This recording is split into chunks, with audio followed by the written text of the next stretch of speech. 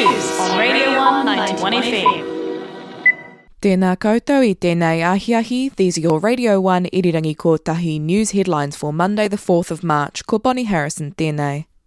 There have been no new cases of the COVID-19 virus in the Southern District for over 2 weeks. Of the 216 cases recorded throughout the South, only 9 of these are still classed as active cases.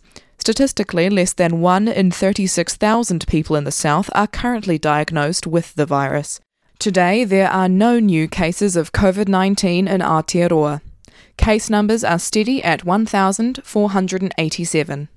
Members of Cabinet will meet today to discuss what Alert Level 2 will look like for Aotearoa, with an announcement on those regulations due later this week. The government has announced a $20 million tertiary package to get students better internet connections and adequate devices to access online learning. The Minister of Education, Chris Hipkins, announced the package over the weekend and said the fund could help 18,000 students. Students are advised to contact their tertiary institution to access the fund.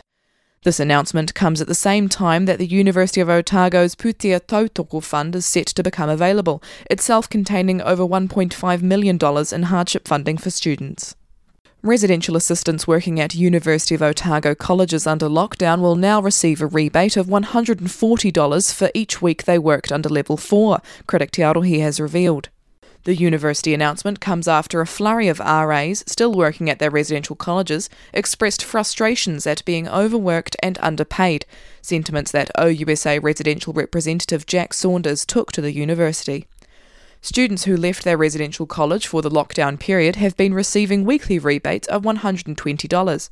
A university spokesperson said this figure represents the savings the college has made while under lockdown, mainly through food. RAs who have left their college for lockdown also received this rebate on top of their wages, a result that other RAs described as double dipping.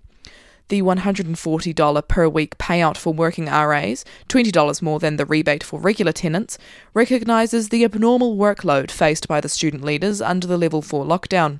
RAs reported filling shifts for their absentee colleagues, dealing with anxious students, and policing residents' bubbles. The group of student rent strikers protesting new hall fees at Victoria University of Wellington have won. In an email to all students on Friday the 1st of May, Victoria University announced it would not be charging the planned $150 weekly fee to students who had been made to evacuate their residential halls for lockdown. Students living in halls were told when lockdown began in March that they would not be charged for their room while they were unable to access it. However, on Friday the 24th of April, the university announced it would begin charging a discounted fee of $150 a week as a placeholder fee. Students protested the unfair charge, amassing a striking group of over 1,500 people.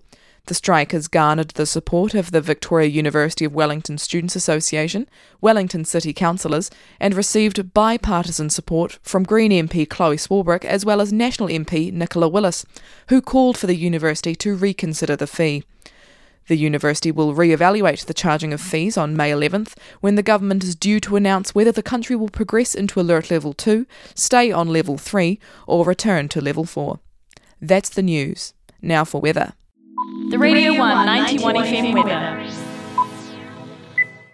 For our weather today, we cross to Radio 1 weather correspondent, OUSA President for 2019, James Heath. James, how's the weather looking out there?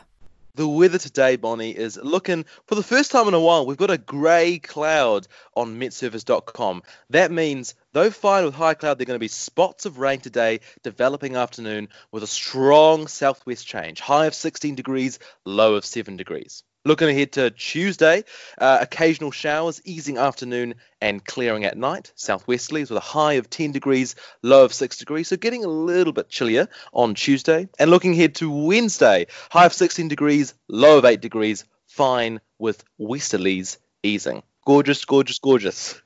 And I understand you have a fun fact lined up?